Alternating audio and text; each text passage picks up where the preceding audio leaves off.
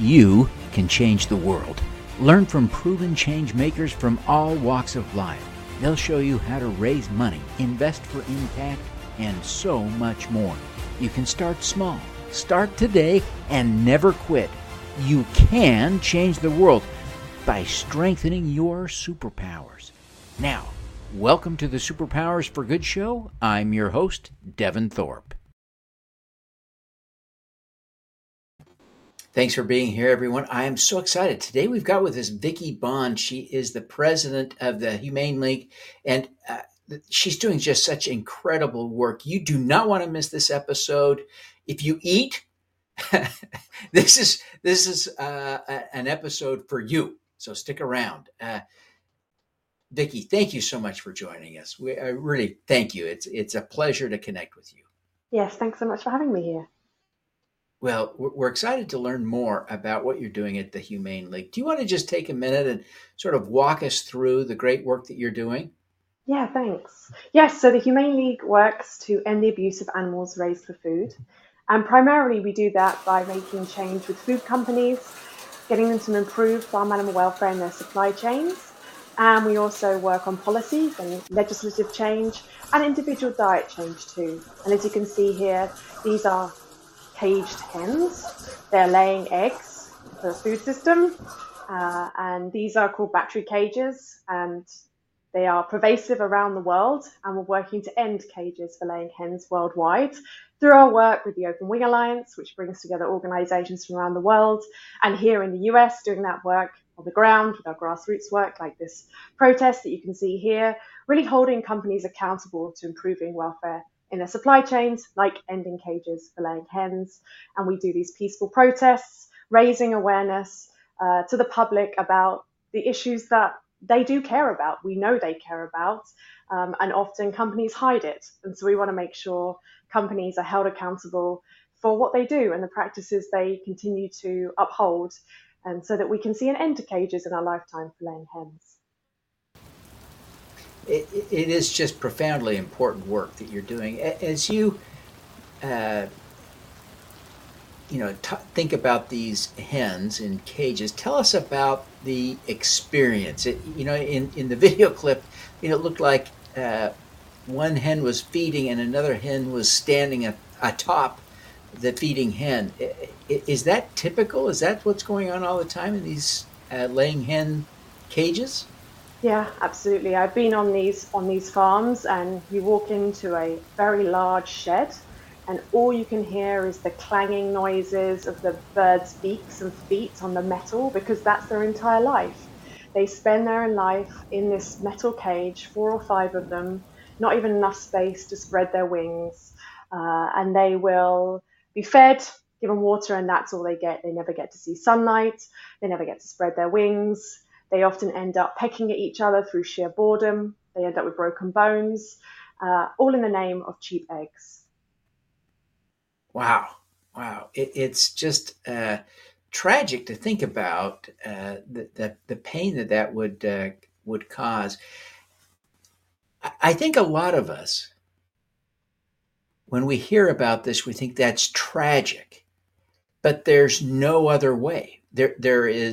We have to feed 8 billion people on the planet. It's a shame we have to treat animals that way, but if we don't, we can't eat.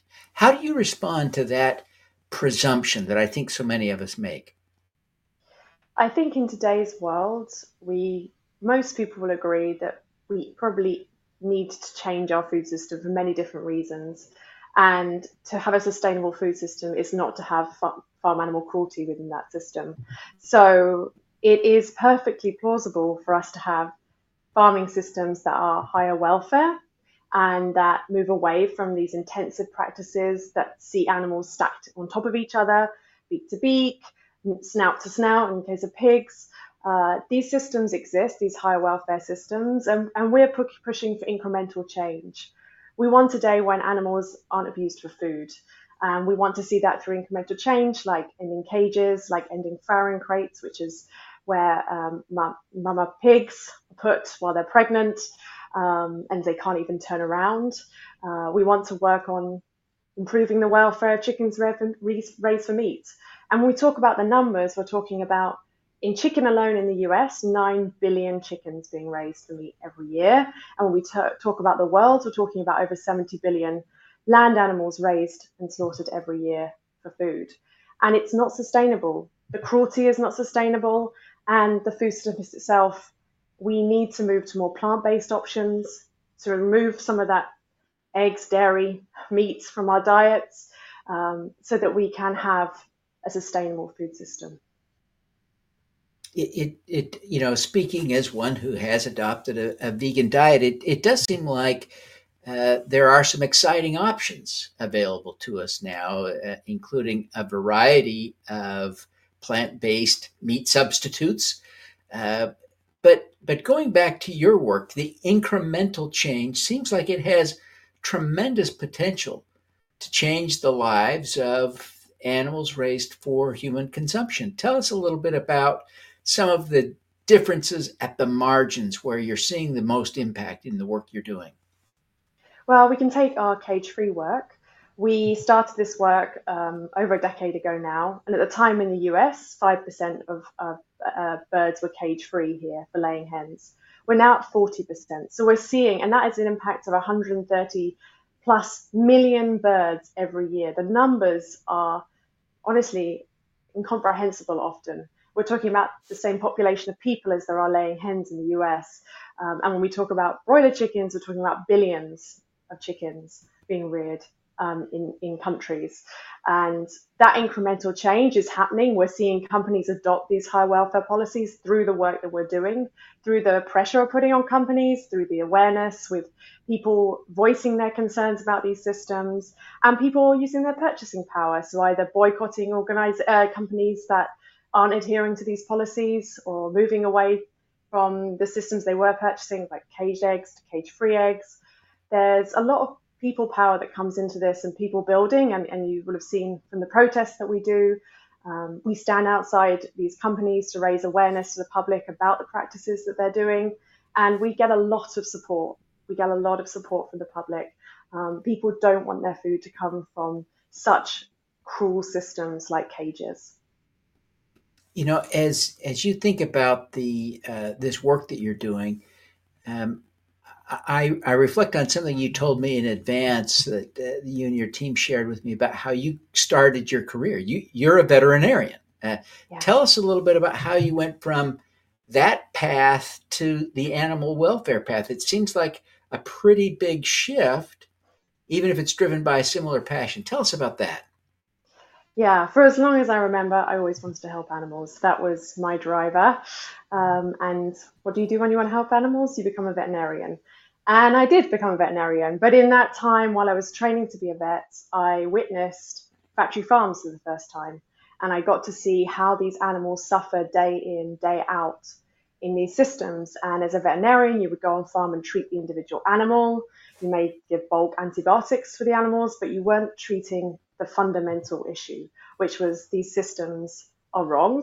Animals should not be in them, and being in them causes them a lot of suffering. And so I also, while doing my veterinary degree, went and did a master's in environment development and policy and learned about the impact of policy work, of that institutional change that you can make and how much you can scale up impact.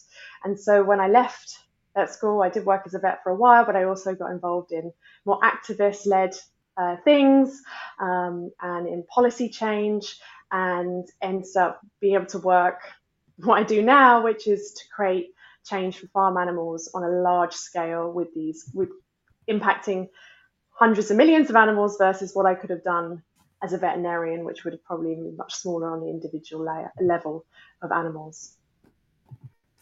You know, as we think about this, part of what drives change, and you alluded to this earlier, is that companies have to feel like something will change in their world that they care about. Typically, that's revenue, profits, customers showing up. What are some of the individual actions you recommend that people make, kind of at the margins? What can ordinary folks do to be more aware to help you drive change? What are the actions? Well, you can go to our website and go to get involved. And there you will find you can get involved in terms of our volunteering. So we have change makers, people that are making change in their cities around the country of the US, in fact, around the world. We have other organizations we can link you up to. And then we also have our Fast Action Network, which is our digital action platform. And this is really ensuring that people's voices can be heard by companies. Social media is huge. That's where they interact often with their customers the most. And so we use those platforms to shine a light on the work that we're doing, get our voices heard. And so you can get involved in the Fast Action Network, get a few things to do online, and it literally takes 2 minutes of your day, and that has such an impact when lots of people are doing it. And so when we have our campaigns and we launch them across the country or even around the world, because we do global campaigns with the Open Wing Alliance with our members across the world, you will see all these people voicing their concerns on the different companies' websites and Twitter and all the other, well, it's not Twitter anymore, X, and others like Facebook and Instagram. And so you can raise your voice and be heard. And that's a really powerful way too. And of course, our work can't happen without donating. So that's another way to get involved too, if you'd rather not get involved in the more front-facing activism. Well, it is really profoundly important work that you're doing, and we're so grateful that you're doing it. As you think about people in the world, and in terms of diet and animal suffering, how do you coach people? Clearly, some are willing to adopt a vegan diet. Others are not. What would you coach them to do to be more humane in a diet? Is there some general coaching you can provide? Yeah, absolutely. I think change is hard for people, and I think recognizing that is very important. So I always say it's about doing things slowly if you need to. Some people can change overnight and they're done. I admire those people. I'm not one of those people either. Most of us require incremental change, much like we push companies with incremental change. And so going to meat-free Mondays, or switching out your lunch to only be plant-based. Doing those things can help you on a journey to where you want to be. And so that's where I make recommendations. There's great organizations like Veganuary that you can sign up to, and they really give you lots of information to help you with this. We have our veg guide as well that you can find online. It's really great. And if you get involved in communities, you can often find groups that you can get involved in too, and that can be really helpful. But I think not putting too much pressure on yourself. It's okay to make mistakes. It's okay, like sometimes to slip or to not achieve what you wanted to that week. But to not just write it off and be like, oh, I can't do this, but like just do it slowly. And there are so many great alternatives now, plant-based alternatives, and there's so much availability online. It's our veg guide and other things where you can get recipes and ideas and understand how to switch out certain products. And that can make a real difference. So many different milk products now you can switch out. And that is the way to make like individual change. And also, if you are going to purchase these products, to consider what does the label say. And I know that can be very confusing for people, and that's why the work we do is so important, because we're trying to raise the bar across the board. So you can walk into a restaurant and you don't have to understand things, or walk into a supermarket and not think, oh, I have to look at all these labels. Like the bare minimum level of welfare is cage-free, for instance, or higher welfare, chickens reared for meat, or we bring in legislation. And that's really our end goal, is to have that legislation so that these systems can't exist at all. And again, consumers don't have to think so hard when they go into stores. But in the meantime, really looking on those labels and examining, like, does it say cage-free? Does it say higher welfare? Is it GAP certified, for instance, which has different gradings of 1 to 5, 5 being the best. So looking on the products that you're buying and considering what systems these animals are reared in.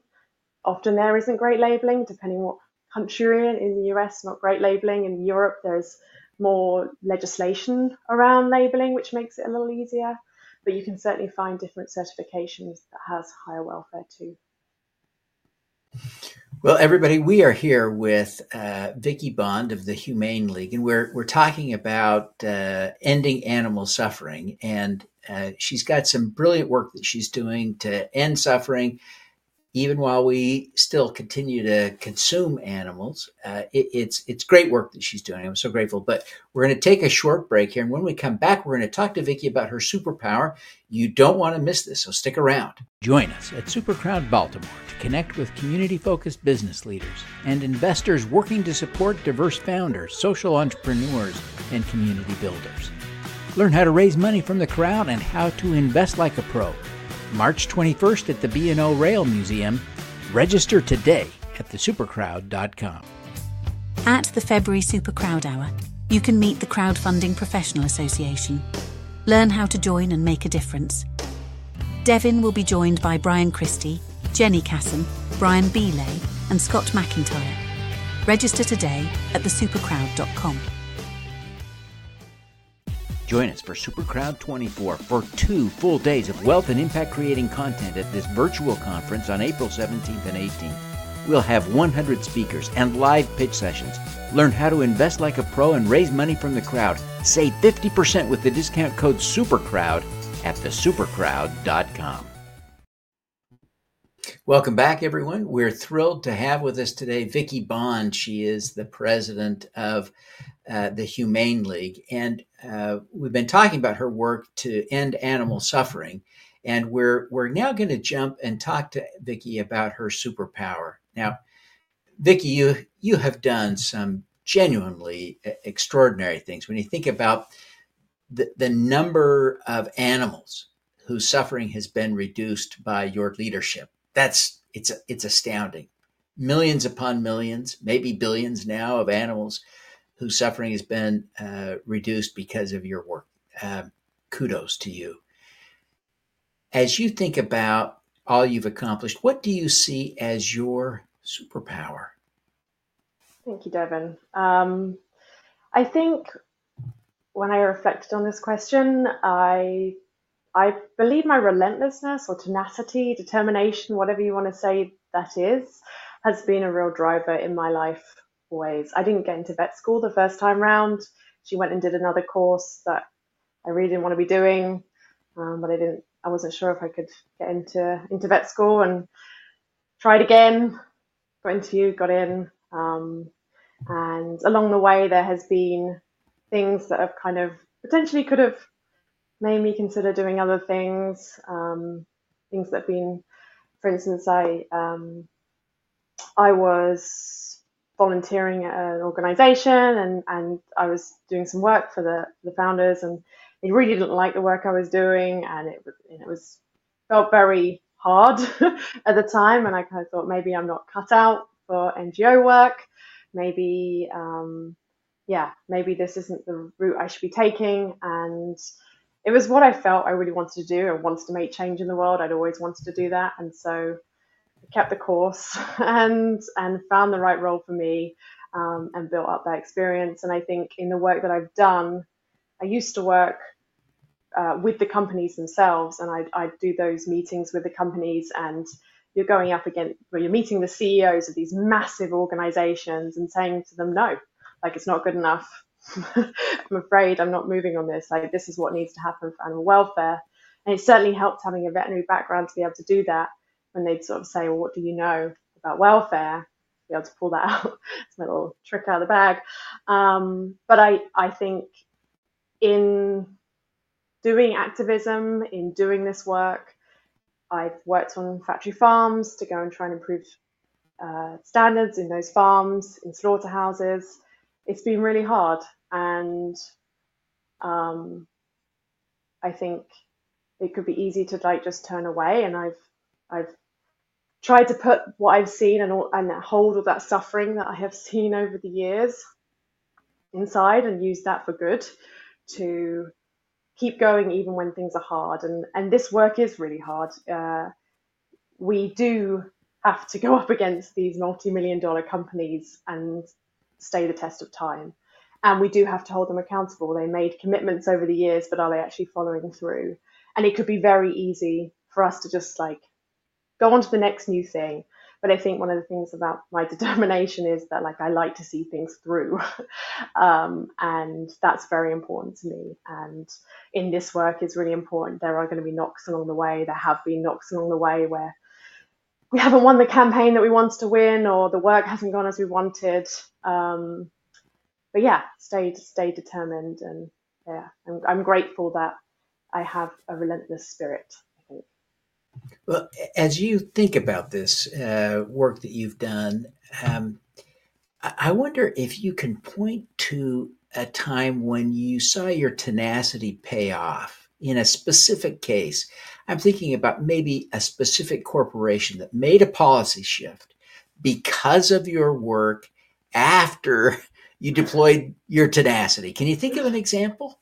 Yeah, I have one great example. This a number of years ago now, but I was working on rabbit farming. So rabbit farming, we don't hear of it that much, but it's the second most farmed species in Europe. And I was working across Europe, and I was at a conference, and I was trying to push to end cages for rabbits as well, because they're predominantly in battery cages in Europe as well. We were at the conference, and I didn't know at the time, but he was the largest owner of all the systems basically in Austria and Germany and other places. And after the conference, he came up to me and said, well, it's nice to meet you, but like, what would you know about rabbit farming? And this is unrealistic, and I can show you why it's good to keep them in cages. And in that moment, just didn't stand for it really. Was very much like, well, the science is this. I disagree strongly on this. I've seen systems that work that are not in cages. It is doable. This is very much a profit-driven mentality. And he was like pretty upset and left. And then the next day came up to me and was like, I was thinking about what you said. I do think we should potentially, this does sound like this might be the future for rabbit farming. I want to understand more. Here's my card. Can we have a conversation? And yeah, so in those moments, I've come up against industry leaders. It's not shrinking down, but actually standing tall, I think, has paid off. Wow, that's a really powerful example. As our time wraps up here, would you take just 1 minute and give us a tip or two for how we can strengthen our own tenacity, how we can channel our inner Vicky Bond? I like to think that mistakes are good. We're going to make mistakes, but what we learn from them is the important bit. So that if you have a clear goal, don't give up. You will get there. The path might be wandering. It might not appear exactly how you hoped it would be, but you will get there if you stay the course of time. So yeah, I think stay strong, stay relentless. You can make it. Excellent, excellent. As we wrap up now, would you take just 1 minute and tell people how they can learn more, how they can help, how they can connect with you personally, and maybe that's on social media, whatever is the best way to get in touch with you. Let them know, and then and again how they can help and how they can learn more. Yeah, thank you. So you can go to thehumaneleague.org, which is our website. You can go to get involved there, which has drop downs for volunteering and our Fast Action Network, which, as I said, is a great way to get involved in activism in a little way. You can donate to the organization. You can find me on X, on Twitter, as it was known before. And I have a handle there where I post things. You'll also find our Instagram handle for the Humane League, where we post things regularly. And of course, our Facebook site too. So yeah, and the TikTok, all the social media things. If you go to the Humane League, you will find us there. So I would love people to get in touch and hear more about what they're doing to help animals.